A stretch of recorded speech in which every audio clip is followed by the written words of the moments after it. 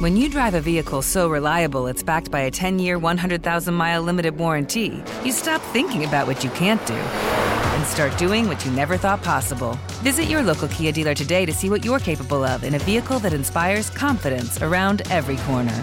Kia, movement that inspires. Call 800-333-4KIA for details. Always drive safely. Limited inventory available. Warranties include 10-year 100,000-mile powertrain and 5-year 60,000-mile basic. Warranties are limited. See retailer for details. As the #1 audio company, iHeartMedia gives you access to all. Every audience, live conversations, trusted influencers, and the insights and data you need to grow. iHeartMedia is your access company. Go to iHeartResults.com for more. Let's take a moment to breathe. Deep inhale. Extend your spine. Remain focused on what you're doing. If safe to do so, exhale slowly, leaning to one side. Inhale back to center. If safe to do so, exhale slowly to the opposite side. Find mental health resources at loveyourmindtoday.org. This message is brought to you by the Huntsman Mental Health Institute and the Ad Council.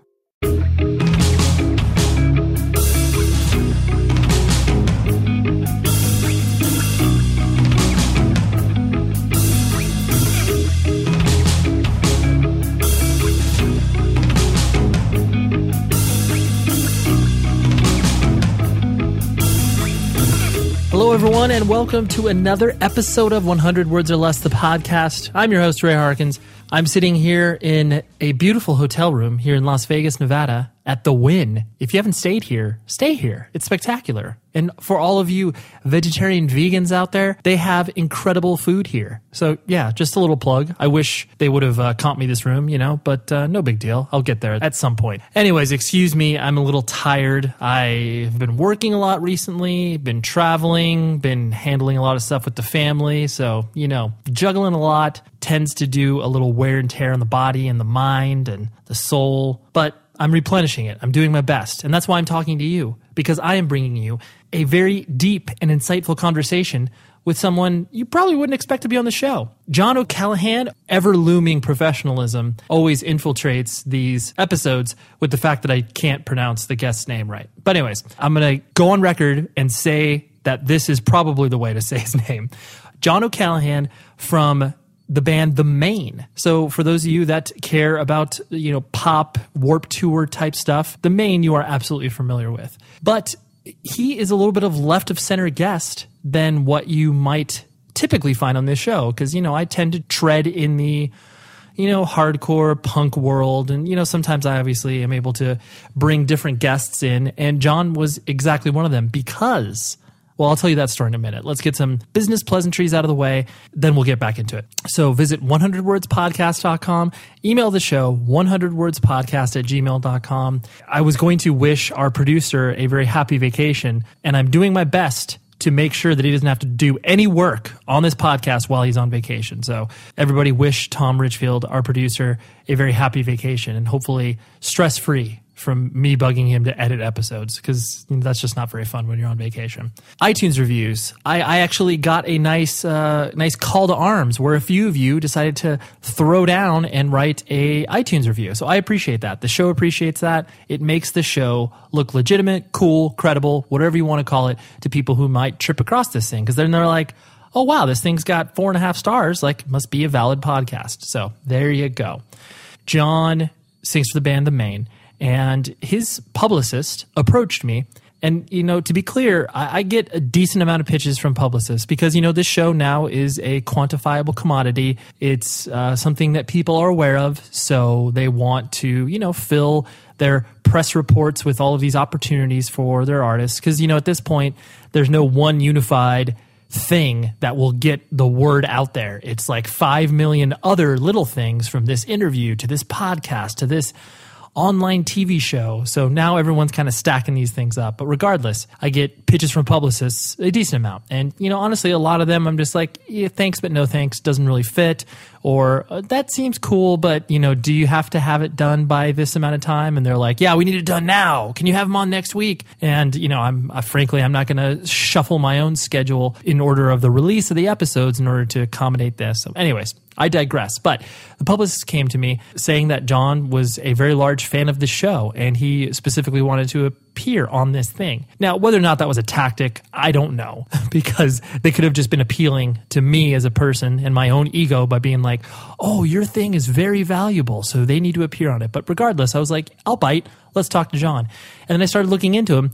Dude's very interesting for a lead singer of a band. He's very enigmatic. Is that I think that's a word. He's very cryptic on his social media, and he doesn't have a lot of, I guess, the trappings that you might typically see for a person that has traveled kind of in the same band since he was 17 years old, and now he's in his mid-20s, and the band is very successful. So I was like, okay, I'll bite. I'm intrigued. And then the conversation we had was incredible. And I'm sorry to front load all this, but it was just a very, real. And I could tell that John was very, rooted and engaged not only in this conversation, but engaged in the art that he creates.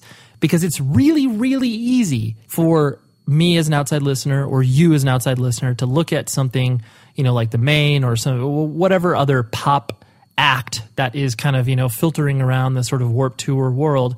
And like I said, I didn't say this, but like I thought, throw stones and say like, oh, whatever, this is incredible. It sucks. All they're trying to do is be really popular, whatever.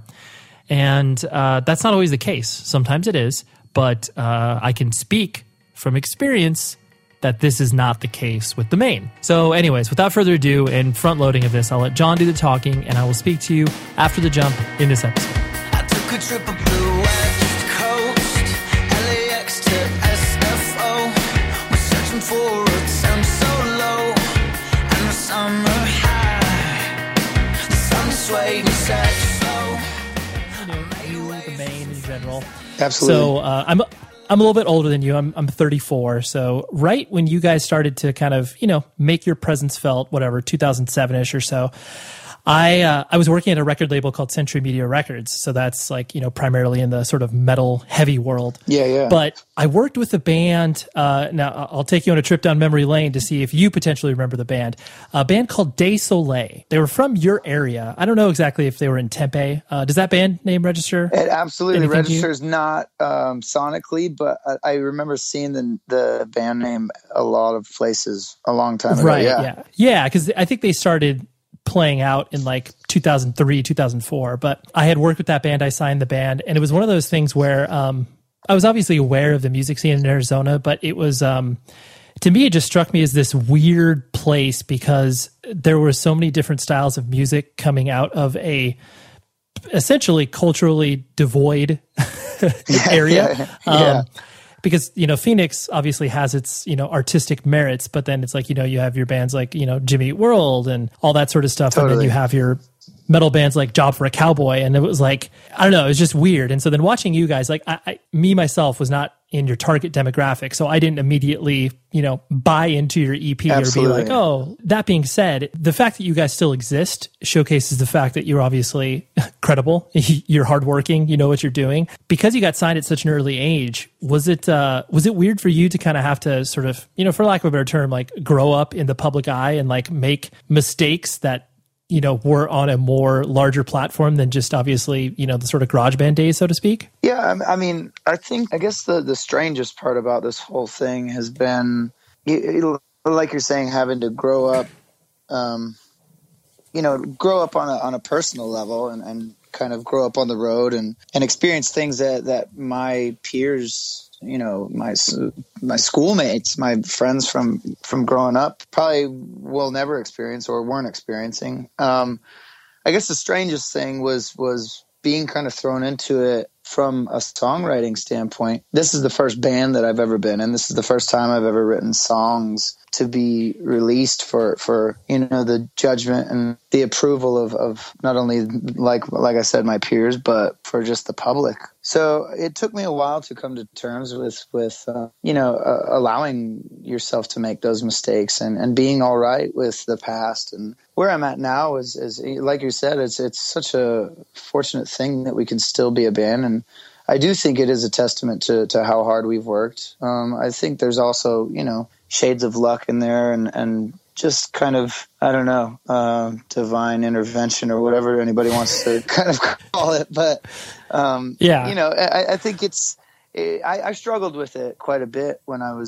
we were first starting out, and there were a few years in there that I kind of really didn't even want to recognize where we started and who I was, but now, you know, it's I think it's important for people to kind of embrace who they were and embrace what they were doing, and because it all led us to this point in this conversation right here. So I was actually thinking about it. We just did some dates in the van again. We were talking about our first run through in San Antonio, and kind of just in a suburban, and just recalling like the crazy house party that we were at. It was bizarre to kind of think about how many times we've now been to San Antonio and been around the world. And it's really cool. Yeah. It's really great. Yeah. Now you have the distance from it to obviously have perspective, as opposed to like literally just trying to put one foot in front of the other. Absolutely. And like figure out who you are. It is interesting because it's like, it's really easy to paint a band like you guys with a very broad brush of just like, dude, whatever, like here's the Maine, you know, kind of like a hype band to begin with. You know, you release your first EP on Fearless Records and have a large platform to share it with. Like I said, it is easy to look at that and be like, oh, whatever, you had all the chips stacked in your favor. Totally. But then because you exist currently and you've been through so many different ecosystems from a business perspective, I think only now will people be able to realize that, like, I guess you guys are legit. Like, yeah. I don't know. Your fans have obviously been there from that perspective, but people, I guess, from a general sort of music sense that realize like, oh, I guess you're here to like stay and be like a credible band and not just appealing to like a 13-year-old girl or whatever, you know? Yeah. We were actually talking about it not too long ago, but I think some of it has to do with age as well. I'm 26 now. So it's like, I don't think people really, you know, maybe people my age when we were 19 and first starting out, or 18 and first starting out, you might not be able to really like, if you're that age, you might not really necessarily take it as serious, or you might kind of dismiss it like you're saying. And I think now that we've put some years on our belt and put out, I guess this will be our 5th record, I think we've tried to make it known that it shouldn't be about like being cool or trying to like, you know, I think we got dismissed early on because it might not have been cool for some dude to listen to our band,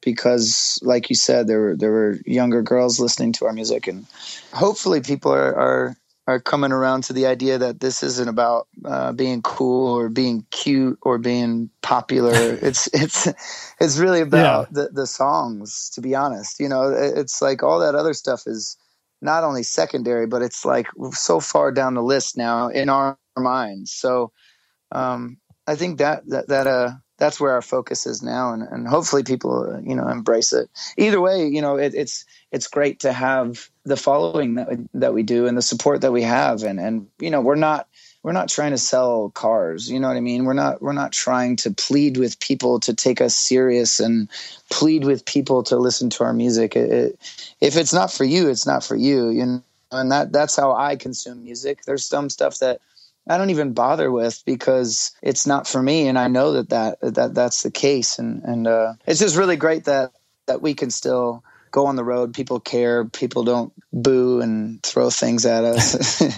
Right. You know, it's awesome. Yeah, no, you definitely see the bands that obviously, for lack of a better term, overstay their welcome, and it starts to feel, you know, like they're desperate because they don't want to, you know, I guess flip the page and obviously start a quote unquote real life or real job or whatever you'd like to label it as. But that's, you know, one thing that I admire about you guys is like, you know, there's never been any feeling of desperation in what you're doing. You know, you guys have just evolved as a band. You've taken different steps musically on each record, and you've obviously been like, all right, well, I guess we're working with this label now. I guess we're working with this business structure now, and I guess that's what we'll do. Yeah, I feel like the desperation would have already come within those first years. You know what I mean? Like, I feel like at that point we were so malleable and so like easily susceptible to everybody's bullshit that they were blowing up our rear ends, that I feel like that would have been the time when we really would have probably succumbed to what quote unquote people would call selling out or whatever. So Yeah, we're fortunate that we survived that whole phase.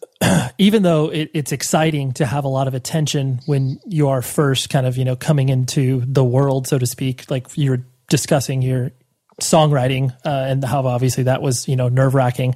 But, I don't envy that much of attention initially just because it is hard, especially when you're at a young age and you're just like, well, not only am I trying to figure out like who I am as an individual, but then I also need to figure out how like to present this band. Like that's a lot to put on yourself at an age when you frankly have no fucking clue what you're doing. Yeah. And I think that really separates the geniuses from the crowd. The David Bowies and the people like that who had, like, they were just born with that. You know what I mean? Like it didn't just, they didn't just throw it against the wall. And like, I feel like those kind of brilliant minds, I think that's what that they're not going to be another David Bowie, or there might be, but like for me, I just have faked this whole thing. I haven't, you know what I mean? Like it feels like David Bowie had like a complete, like drawn out vision of what he was going for. And to be honest, I am on the complete opposite end of that. Like I don't have, what I'm trying to get at is I'm a genius by no means. Like I'm not even, so I feel like there's a select few that withstand, the Neil Youngs, the Tom Pettys and stuff like that people, you can just easily understand that from the inception of their thoughts and their ideas, it was clear what they were doing. And I feel like we've gone so far from left to right, from up to down, that it's like, it's kind of bizarre to me that people believe what we're doing. You know what I mean? Like totally. It's right. Yeah, they're like, so we should like this band still? Exactly. Yeah. So that's again, it's all part of being really excited where we're at now and having kind of gone through those things. And, cause you learn each time that you put out songs and you put out something that you create, you feel like you have a better idea of how you don't want to present that. And I feel like now I'm in a semi-comfortable state as far as like, really, really standing behind what we're doing and really like having a better idea of a vision. But I feel like still I struggle with that each release. So the show is sponsored by BetterHelp. We all carry around different things that stress us out, right? Like maybe it's something really, really small, like, man, that parking space, it's always taken. And I wish that I would be able to like get it instead of, this person that maybe, isn't the most courteous and considerate. I know that's something very random, but it's true. We all experience different things throughout the day that trigger us in so many different ways. And there are many times where I have been like, I wish that I had a spot or a repository for me to, get this stuff off of my chest. Because if you bottle it up, that is no bueno. And then all of a sudden you explode on a coworker or a friend or a family member being like, the parking spot. And people are like, what are you talking about? That is where therapy comes in. And I love working with BetterHelp because I'm a huge advocate for therapy, broadly speaking. So if you're thinking of starting therapy, please give BetterHelp a try. It is so easy because it's entirely online. It's designed to be convenient, flexible, and suited to your schedule. All you do is fill out a brief questionnaire and then you get matched with a licensed therapist. And if you are not vibing with the therapist for any reason, you can switch it out at no additional charge. Get things off of your chest with BetterHelp. So visit betterhelp.com/Ray today to get 10% off of your first month. That's betterhelp.com/Ray. When you drive a vehicle so reliable it's backed by a 10-year, 100,000-mile limited warranty, you stop thinking about what you can't do and start doing what you never thought possible. Visit your local Kia dealer today to see what you're capable of in a vehicle that inspires confidence around every corner. Kia, movement that inspires. Call 800-333-4KIA for details. Always drive safely. Limited inventory available. Warranties include 10-year, 100,000-mile powertrain and 5-year, 60,000-mile basic. Warranties are limited. See retailer for details. My name is Ariel. I moved to the U.S. at 19. I spoke no English and I struggled finding job opportunities. Everything I have, I owe to the Adult Literacy Center and getting my high school diploma at age 22. It was an honor helping you achieve your greatness. Now you're helping others achieve theirs. It inspires me. When you graduate, they graduate. Find free and supportive adult education centers near you at finishyourdiploma.org. Brought to you by Dollar General Literacy Foundation and the Ad Council. Yeah. Well, I think most people can empathize with the fact of like the feeling like you're a fraud. Like, you know, when you're doing something, you know, whether it's, you know, working a job or you're getting paid good money for, and you're just like, dude, why are they paying me to do this or whatever? You know, there can be a million different examples, but like that feeling of like you're fooling people and they're like, dude, when's the jig up, man? When are people going to realize that like, I'm just as clueless as they are, you know? I think that admission of that feeling is ultimately what, you know, kind of separates the people who, you know, whatever you could define as a poser or define as someone that's, you know, trying to be something they're not versus the real human experience, which is like, well, yeah, dude, like you can look at someone who is, you know, whatever, David Bowie or Neil Young, like all those people that those luminaries within the field. But I'm sure at many points they felt pretty much exactly like what you're describing, where they're just like, I don't know, I guess I'll put on some makeup and look androgynous. Like, I guess I'll do this. But then we could look at that and be like, oh man, that's brilliant. Yeah, no, totally. I think, you know, it's helped me a lot that kind of, I won't name names, but bands that have kind of, we've kind of spawned from the same era. I feel like what helps me the most is recognizing how fraudulent some of their behavior can be and the way they present their material. And I never want to be somebody that people can dismiss easily and just say, I can sniff the bullshit. You know, like for me, I know there's a lot of artists that we've kind of grown up with from the quote unquote scene or whatever that, you know, aren't for me or what have you. But I feel like, you know, I learned from not only the visionaries like the David Bowie, but I also learn a lot of what I don't enjoy and how I don't want to be perceived and kind of portrayed from a lot of what's current still. So it's, I don't know, it's an ever evolving, but also you got to learn each step of the way. So totally, it's a moving target. Absolutely. Backing it up, you were born and raised in Tempe, right? Or Tempe? It's Tempe? Yeah, it's Tempe, but I was kind of born and raised. I mean, when you say Phoenix, everybody just kind of gets it. Right. You know? Desert. Yeah, desert. Not on horses, but desert. Because, yeah, I mean, I've spent a lot of time in Phoenix, and it's definitely, like I said, there's pockets, and there's pockets of culture, and there's obviously the sort of independent / all ages music scene has always been, you know, pretty vital.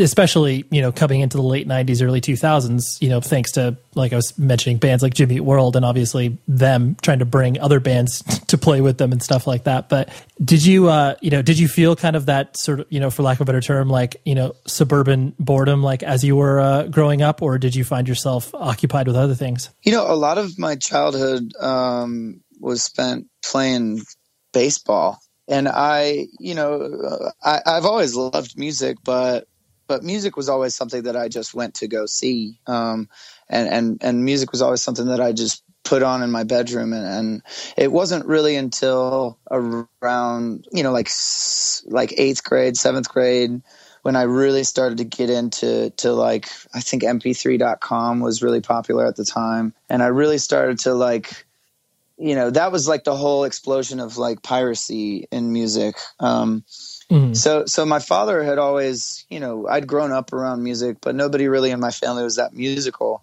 It was just always kind of either background or like Sunday barbecue and we're listening to Steely Dan or whatever. And it wasn't until like 7th and 8th grade when I met a group of friends that had started a band. It wasn't until I met them that I really started to get into music, and I really like started to get into going to shows and you know, like they took me to my first concert, and we, you know, and it wasn't until those experiences that I really dove into it. So a lot of my childhood was was preoccupied with baseball, and I tried to get really good grades in school, so it wasn't until later. Right. So what was your family structure like? Like you mentioned, obviously mom and dad were around. Yeah. They've always been very supportive of not only just the music thing, but honestly every kind of avenue that I've gone down. And they've never really been pressuring parents. Like they've never really made me feel like I have to do something. And not like, you know what I mean? Like it was always like, you need to be doing something, but you don't have to do what it is that we tell you to. So I have 2 younger brothers, and so I feel like they were also making shit up as they went with me. So it's like, because that's always the case when you're parenting. I would imagine it's like, can't watch this movie, or you know what I mean? It's like, but that's one thing that they've always been supportive, and always been completely standing behind me in everything that I do. So what were they doing for jobs as you were getting raised? Well, they met. I guess when they met in college up at Northern Arizona University. My mom was running track for their school, and my dad was working towards a journalism major. I think he was working at a hospital when I was born, and got a job at a paper or something like that. So it wasn't like we didn't have a ton of money growing up, but it wasn't like we were poor by any means. Middle class upbringing. Yeah, middle class. We lived in a decent neighborhood and had a lot of friends and kids around, so we were outside a lot. Yeah, I don't know. Did you like you mentioned? I mean, baseball is obviously such a huge part of, I know, a lot of kids' upbringings. But was it one of those things that you were so solely focused on it? Like, did you have major league aspirations, or was this just simply something that you obviously did and you enjoyed? I think I was always a realist from a young age. I think that I always recognized, because I played travel baseball too. So it wasn't like I wasn't devoted, and it wasn't like I wasn't committed to playing, because I really love, and I still love the game, and I was very much putting forth like the maximum effort. But I think it was always in my mind, I'm playing with like major league kids, like sons of major league baseball players, and my coach was a major league baseball player and all this stuff. So, we would go to tournaments, and I would really I think I would realize that, I'm a good shortstop, but am I going to be, Derek Jeter? I don't think so, but it doesn't mean that I'm not going to try. Right. And it wasn't until like my senior year in high school when everybody's like, where are you going to college to play? And it was like, I'm not playing. I'd rather set up the PA system and play music through the loudspeaker. Right. I cared more about my walkout song than I really did about the game. So it was like, I love that. That's like when you start to pay attention to the things that are so like, just completely tangential absolutely. To most people's. That's when you're like, wait, if I care about like what I'm coming out to. So were you the pitcher? No, I played shortstop pretty much. Okay. All my life until my senior year. I played third base. Okay, got it. But yeah, you were focused on like, the music. I was more concerned with like what we were talking about in the dugout, and like, hey, did I miss anything while I was on the field? And like, who are we making fun of on the other team? And like, hey, are there enough sunflower seeds and stuff? Yeah. So yeah, this is just me projecting on you, but you definitely strike me as a person who you're sensitive. You're a sensitive guy. And I don't mean that as a disparaging remark, but like, if you didn't tell me that you were you had two brothers, I kind of would have pegged you as maybe an only child, just because you kind of have that sort of, even like when I was preparing for the interview, just kind of looking at the other interviews that you've done, you definitely kind of have that sort of, for lack of a better term, like heart in your sleeve. And even when I could tell you were trying to protect that, it still kind of came out. Yeah. Is that a correct projection, or am I off on that? Yeah, I think so. I it's always kind of hard to look into the mirror and kind of formulate your own assumption or formulate your own opinion about yourself. I suppose I've always been just, I don't know if it's necessarily sensitive. Maybe it is. I don't know. I feel like I've always been really cognizant about how people feel around me. Yeah, I don't know. Wow. I feel like I should lay down on my couch in my room right now. I know. I don't mean to turn this into a therapy session, but it's just like I guess the reason I sometimes bring this up to people on the show is because I definitely think that there is I personally identify with that because I'm an only child, but I definitely have that, like, if someone walks into a room that kind of has, maybe bad energy or maybe they had a bad day or whatever, I'm just like, I'm so sensitive to it in the sense of I'm like, I wonder how I could maybe alter that person's day or maybe my mood starts to get affected because of that. And I don't think that's common. So I just kind of sensed some of that from you. Yeah, actually it's funny. Like we had a rehearsal 2 weeks ago or so. And I like now it's not necessarily like, how is everybody? But it's now more so like, how am I in the dynamic? Like you're saying, like, what is my energy like? And I knew that I brought like negative vibes into the rehearsal, and I could just feel the whole room just kind of like be sucked out of its, sucked the life sucked out of it. And I felt so terrible when I left. So now I feel like it's changing to like, oh, am I okay? And like, am I bringing the right vibes? So I don't know. Right. You're reflective right on now. that. Yeah. Right. And so beyond sports, like in high school, obviously once you started to, kind of grow up like that, and obviously music started to kind of pull you in, did you immediately, I mean, you said obviously the Maine was, for all intent and purposes, your first band. Did you always have that kind of desire to, play and be in a band once you started to get exposed to that? I would go sit in on the rehearsals for my friends' bands, kind of just like dick around and kind of wait until they like took a break to like, jump on the guitar or jump on the drums or like, be a goofball on the microphone or whatever. So I think it was always there. I suppose I was always a bit shy too. Just, I didn't necessarily like the idea that all eyes would be on me. And, all my friends that were like frontmen, there was a reason that they were frontmen. There was like, it made sense. They were the most popular kids in the school. They, all the girls loved them. I feel like it took a while. Like, when I really started to like write songs and like even on a sarcastic level, I did it from my computer, and I did it with like a program called Fruity Loops, and I would make beats and kind of orchestrate or arrange kind of songs, and it was all a joke. And it wasn't until like my buddy Max, I think we were covering like a Finch song. So this is like in the years of drive-through days, but like we were goofing around, and Max, the singer at the time, was like, dude, that's pretty good. And that affirmation that like somebody else thought it was pretty good. I think those are the little things along the way that kind of attribute to me wanting to actually give it a fair shake and attempt it on my own. The feeling that you're describing of like, people wanting to like get up in front of other people and like sing or perform, like that doesn't come naturally, Not at all. No. Yeah. And so it's like, I do, considering like what we were just talking about, you being a sensitive person and kind of putting yourself out there, there's a lot wrapped up into that. So I can understand where you're coming from and being like, oh yeah, like singing for a band, like that sounds like, that doesn't sound fun. Like, sounds terrifying, right? Yeah, it's like that's actually the last thing I want to do. I want to stand like in the back of the room and watch somebody else do it. Yeah.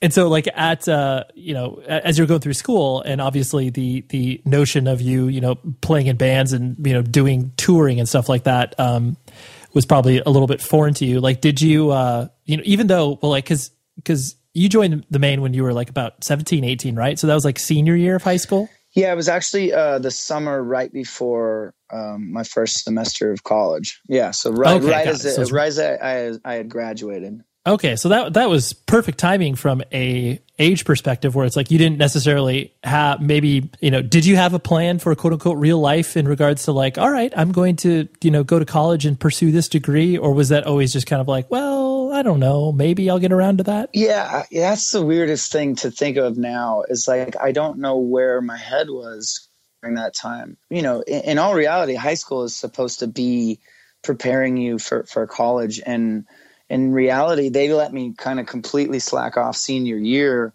I had like 4 classes or something like that. And I like got to go home when it was lunchtime. So I didn't really take senior year serious at all. Like I just did the bare minimum and graduated. And I graduated with good grades. But then when it came time for college, it was like, I'm not going to class. Like I have the option to go to class. I'm going to sit in my room and smoke pot and like, just like, you know, chill out. Just hang out. And I would go like to my friends' classes before lunch, like into a different class than was mine, and just like fuck around for, you know, an hour just so that we could go to lunch together. It was like, I don't know where my head was, man, because I was always a really good student. And then college came around and it was like the options are endless. And like, look at all these girls on bikes riding around and like, wow, they're not wearing any clothes. And it's like, what's going on around me? It's like, what is this place? So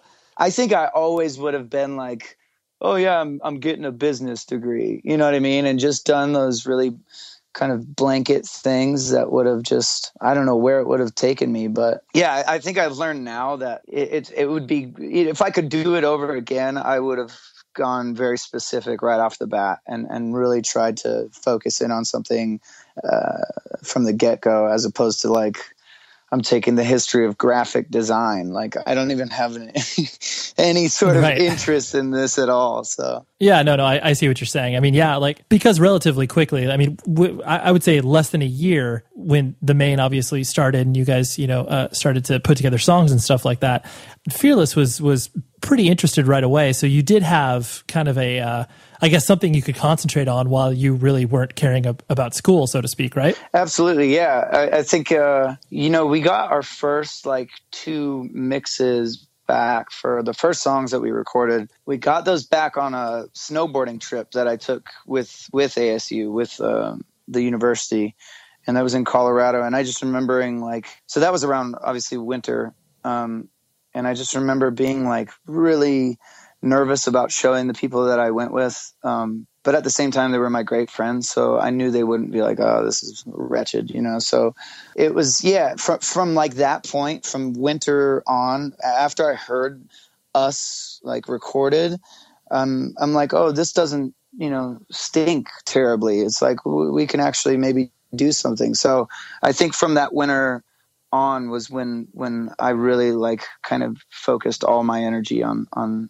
the Maine. Did your parents, even though obviously they were supportive, I'm sure that they expressed some concern when you were like, hey, so we're going to sign this record deal, Mom. I'm like 18 years old and we're going to go like tour and stuff like that. We're going to do it. Did that cause any friction where your parents were like terrible decision? What are you doing? Well, or was it a little easier? Yeah, there's always been, I feel like that slight apprehension, like the uncertainty for us even to this day is what kind of pushes us to work hard. But at the time, it kind of worked in steps. It was like, okay, we're playing our first show, and okay, there's like, you know, 100 people here, and you know, Mom and Dad are there, and you know, okay, there's actually kind of a show, so like it's on a stage, and there's actually a PA, and then the next show, and then kind of, hey, we're gonna go on tour this summer. So it didn't have anything to do with school. You know, it wasn't going to overlap with school or anything. So it was like, you know, I actually got some pretty bad grades, if you can imagine, from those 2 semesters. And I mean, I got a very stern talking to from my father, like that, you know, the disappointed talk. And that was right around the time where I was having to ask if I could go on tour that summer. So I think that they caught wind and they got the vibe that I was really serious about what we were doing. I think that apprehension that they had was like, well, how successful could this really be? How, you know, where could they really take this? So I think that summer, you know, it landed in a really good spot because a lot happened from that summer on. Enough so to where I said, hey, I'm thinking about taking this year off of school.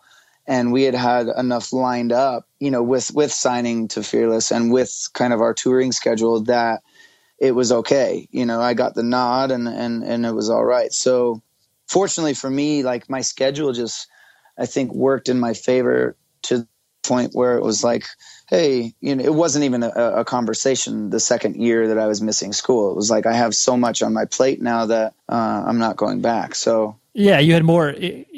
It's always easier when you have more tangible things to exactly show. Something to go off of. You know what I mean? Like as opposed to like a pipe dream that's like, hey, me and the buds are going to eat ramen and like we're going to do this.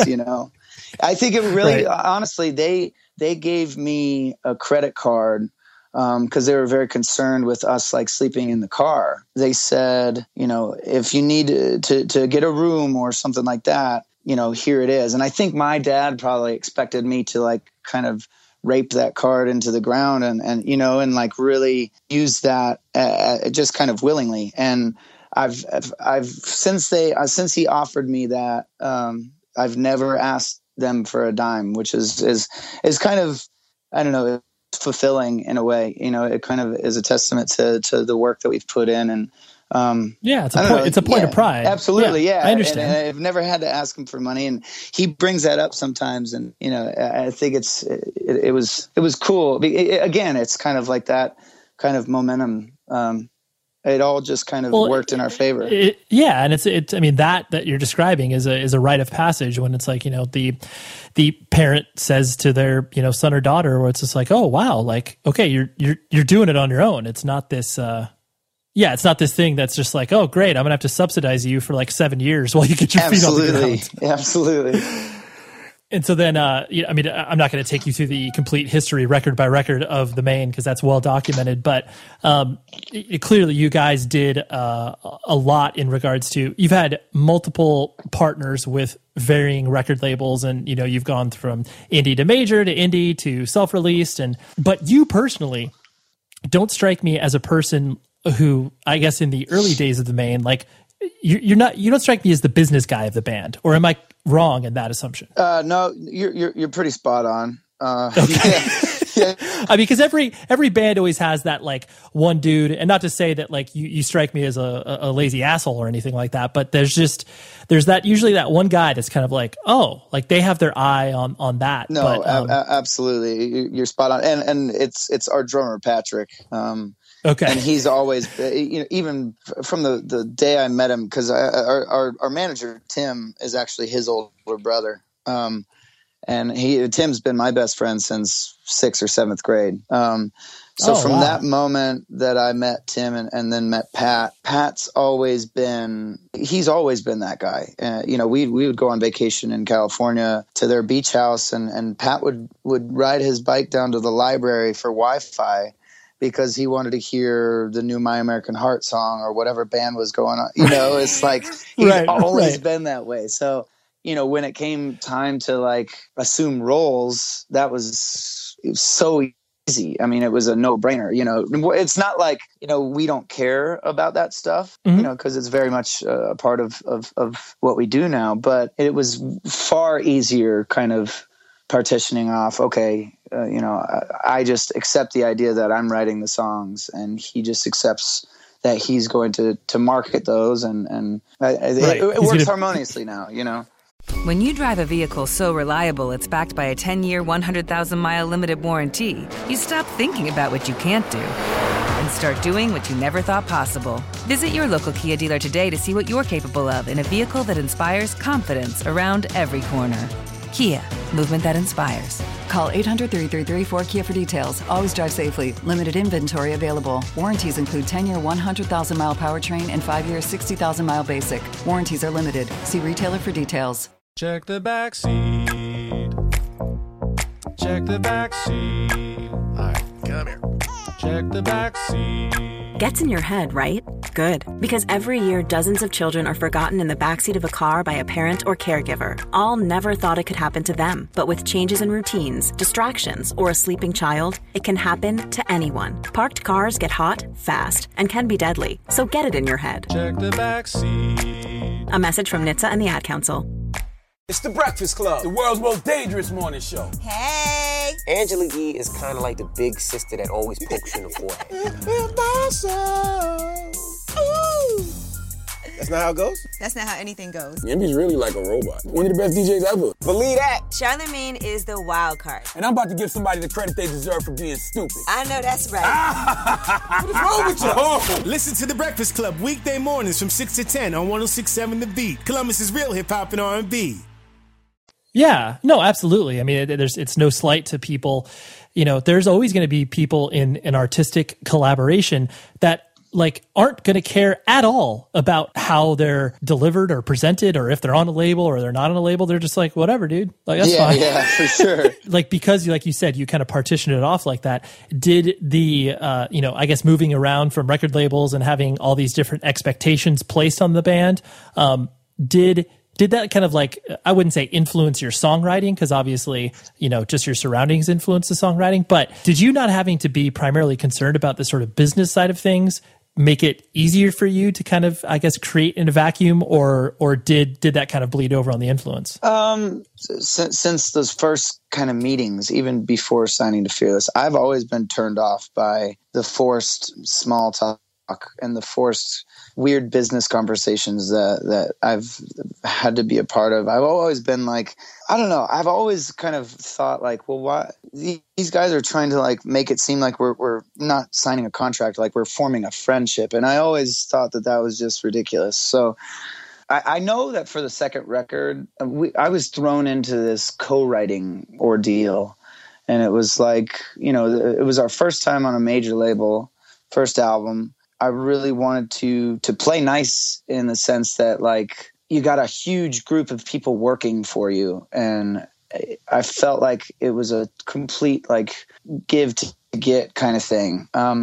So I was kind of the Jedi hand kind of waved in front of my eyes, and we agreed to write with a bunch of people, and I felt like in retrospect it helped me immensely with my own songwriting, but I don't think it necessarily promoted how I was feeling at the time, or who I was, or what I wanted to talk about. Yeah. So I think a lot of the personality was stripped on the second record. Well, it's very interesting, because I think it's something that just doesn't occur to I guess younger fans of music when those co-writes are such a such an anecdotal story that I have in my own head, where it's like my old band did a lot of stuff with a lot of touring with a band called Alexis on Fire, obviously Dallas Green becomes who he is today, but because of his rise in prominence, he's been thrown into many of those situations where it's like, I wouldn't be surprised if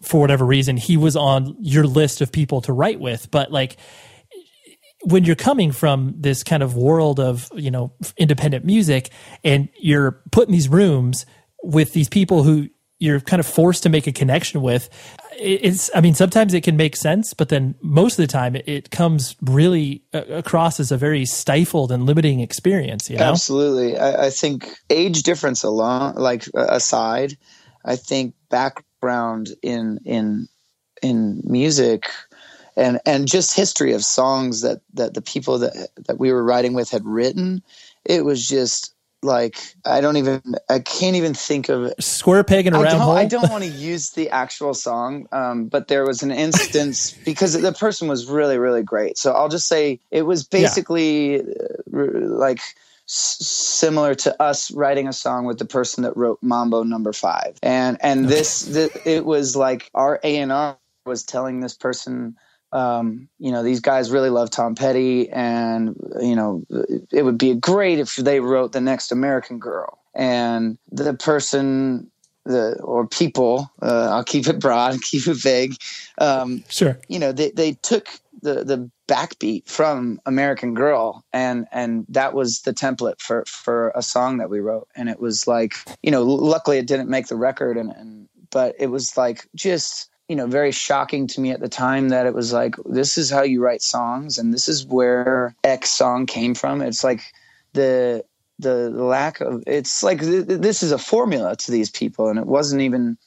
I think that it was very discouraging in that regard, but like I said, a lesson learned for sure of how I don't want my music to feel, and I want to make sure that mine's coming from a place of complete earnesty and sincerity. Yeah, no, for sure. Yeah, you want to come from a place where it's messy as opposed to, like you said, formulaic. Absolutely. Yeah. I'd be remiss. Like I saw this in a few interviews, and I find it so. I probably find it as funny as you, where I think I've only had one other person in the history of this podcast that has inspired fan fiction, and that's Davey Havoc. And he has a lot. To me, it's just such a funny idea of people becoming so invested in not only your band, but then obviously you as a person. And then obviously creating narratives of whatever it is that they write. Yeah, I wasn't going to take a deep dive into that because I didn't want to expose myself to that. You've always made it pretty abundantly clear, like, your social media presence is there and it exists, but you've obviously, you're, for lack of a better term, more private online than I guess one would assume for a lead, a lead person in a band to be. Yeah.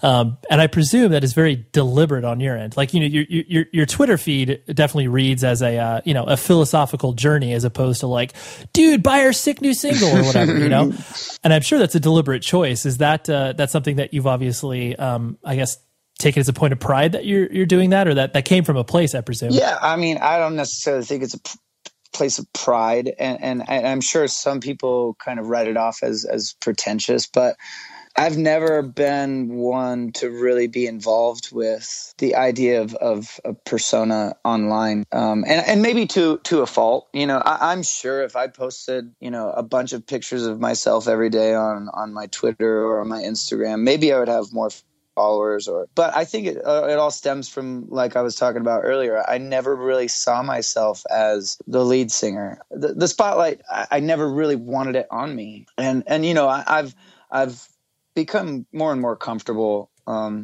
with kind of assuming more responsibility for being the voice of our band and being, trying to be more of a, the go-to guy. But yeah, I think I think it comes from a place of like me not giving a shit about what so-and-so had for breakfast. You know what I mean? Like, I don't care. Like, I care more about like, asking questions and like posing ideas and, however outlandish or crazy they may be.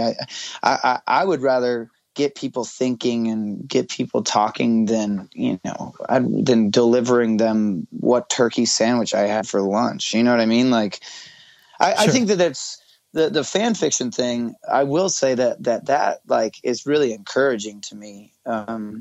From a creative standpoint for kids, or for not even kids, I don't want to say kids, but just, the people creating. I think that's such and I don't know, like it's very odd in the age that we live in that somebody would, that they would take the chance and write and like create and like develop their own ideas about this person. I think that's really great. And I think that more of that would be awesome in our society, Yeah, I never, honestly, you just saying that kind of triggered something in my head of my own personal experience where it's like, whatever, when I was a kid and I was like, 7 or 8 years old, and I started to, play with G.I. Joes, and like that was around the time when the movie Aliens came out, and then they made action figures of the aliens, and then in my own head, I was like, dude, I can play my G.I. Joes versus aliens. Yeah. And I can have this huge world. Like I would do these, 2 or 3 day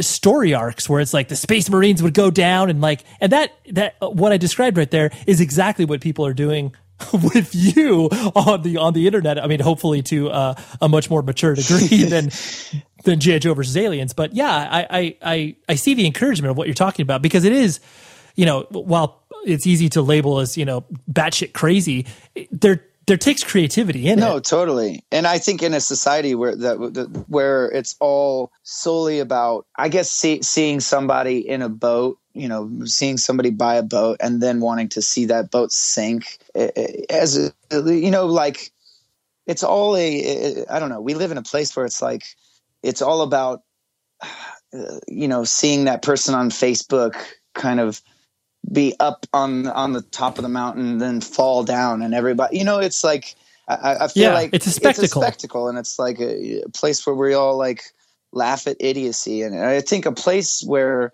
people are creating and people are actually, doing something of like, I don't know, some sort of worth as far as like contributing to this land of destiny. They're doing work. Yeah, they're adding. You know what I mean? Like as crazy as it might be, they're taking something and they're making something more out of it. And I think that's like really commendable. Yeah, dude. Yeah, well, I think you may have just changed my mind on fan fiction in that regard. Wasn't 50 Shades of Grey? Wasn't that like absolutely inspired by fan fiction?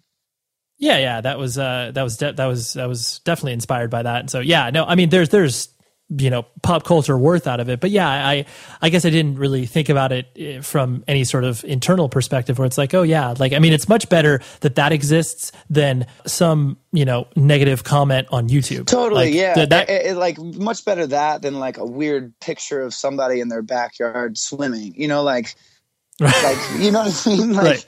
Yeah.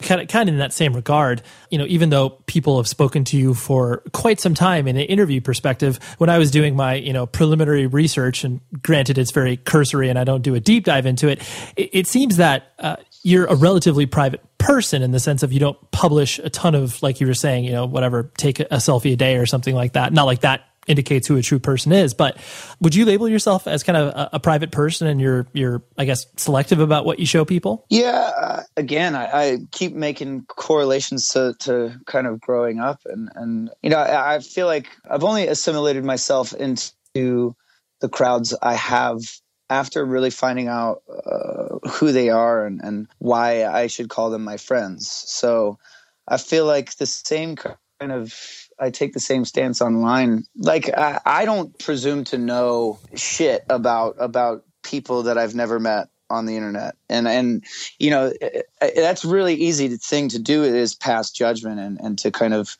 formulate assumptions about, I don't know, actresses or actors or whatever. I've always kind of kept that in mind too. I like to keep things vague, and I'd like to think that if you just had a normal conversation with me, you'd find out far more than you could online by doing a Google search or looking up, what I tweeted that day. So I'd like to think that there's far more depth to my character than just a few lines on the internet. Yeah, I don't know. I like to keep it relatively private.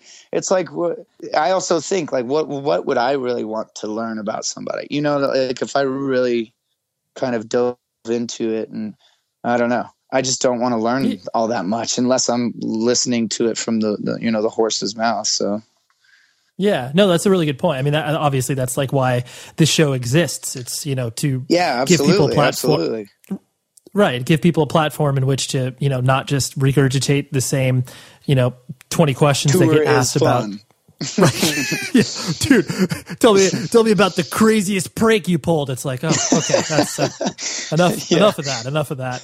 The last thing I wanted to hit on was, because of having to, grow up, make mistakes, all being, relatively in the public eye, not in the, the Us Weekly mainstream world public eye. But did you ever have to struggle with the idea of obviously being like John from the Maine versus like obviously the person that you are? Because, I definitely see a lot of people falling into the trap, usually just because of their age, of like, I'm this person from this band and that's what defines me. And then you obviously see the people that kind of surround that person of just being, it's a completely transactional relationship, but there's no real, I guess, depth to that. So did you ever have any struggles with that where you're just like, oh yeah, like not even so much that you thought you were cool as shit, but like the identity that was, I guess, for lack of a better term, thrust upon you because of your role in the band? I guess from my perspective, I don't think that I've ever thought that my shit didn't stink.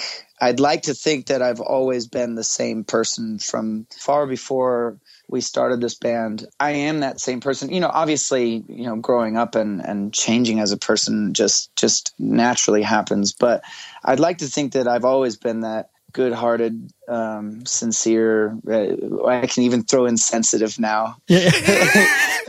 Now that we've got to the bottom of that.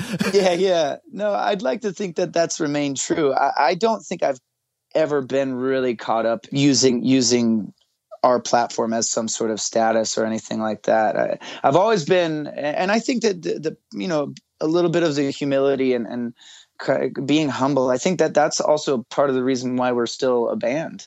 I think that people understand that we've never necessarily viewed ourselves as anything different. And if anything, I promote the idea that I'm just a kid that was going to college that started a band, because I feel like hopefully that would inspire somebody to do the same, and not just, oh, let's go on tour, but I'm going to write a book, or I'm going to, paint a picture or compose a symphony or what have you. So, early on it was a bit tough, because I felt like, when we started on MySpace and going on different threads and different forums, I got caught up in, being worked up about, things people would say, and just kind of the dismissive behaviors that people would kind of show. And I don't know, just reading comments. It's so funny because my mom, when we first started out, she would go online as well. And I didn't even know that she knew, one, how to operate a computer, or two, how to get into the forums that, that these people were in. But, she would bring it up to me. And that's when I realized, whoa, this doesn't mean shit. You know what I mean? Like, these people's, comments and opinions online have nothing to do with who I am as a person. It's like, and that's when I told her to put it all to rest, go and let that lie. And just, if things are weird with me, I'll come to you as my mother, not, I won't go online and put a blog out about it, so it's I guess that's the only time I struggled with, oh, that's just the dude from the Maine, and, he's a dick, or, he's doing drugs, or whatever it was, it was that was, I only struggled with it early on. And again, fortunately, I've gotten past that and survived it. Yeah.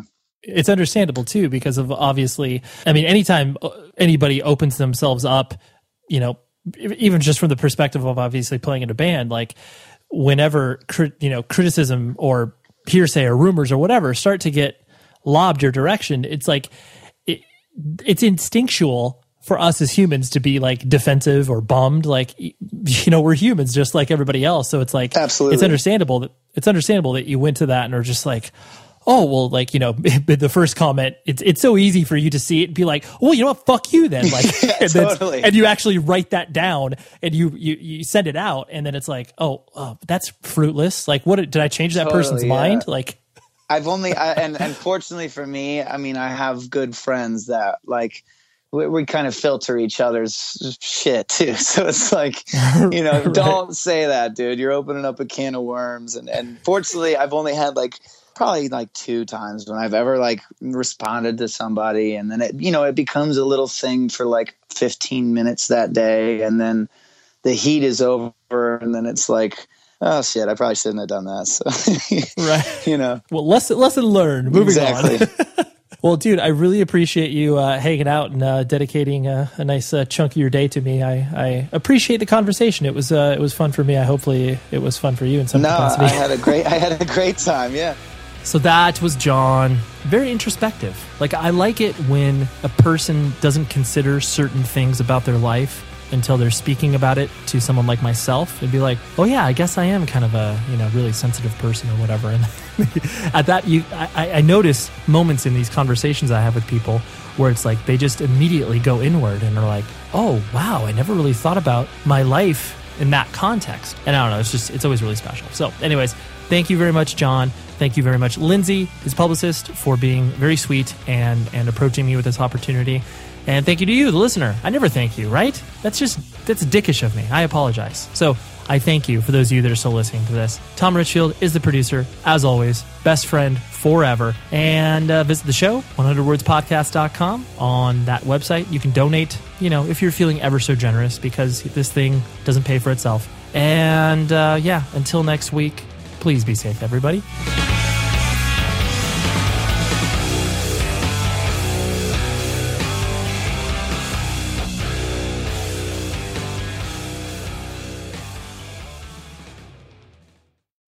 The show is sponsored by BetterHelp.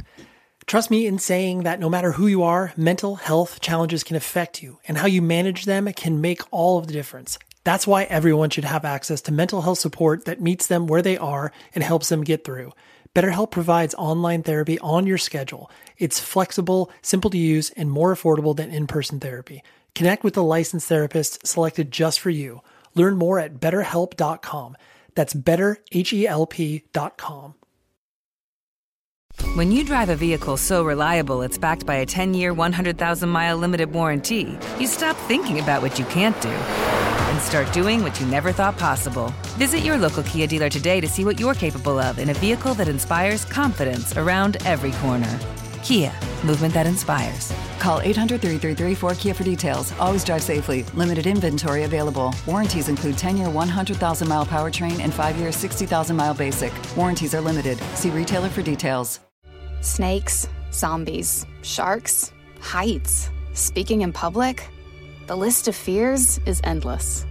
But while you're clutching your blanket in the dark, wondering if that sound in the hall was actually a footstep, the real danger is in your hand, when you're behind the wheel. And while you might think a great white shark is scary, what's really terrifying and even deadly is distracted driving. Eyes forward, don't drive distracted. Brought to you by NHTSA and the Ad Council.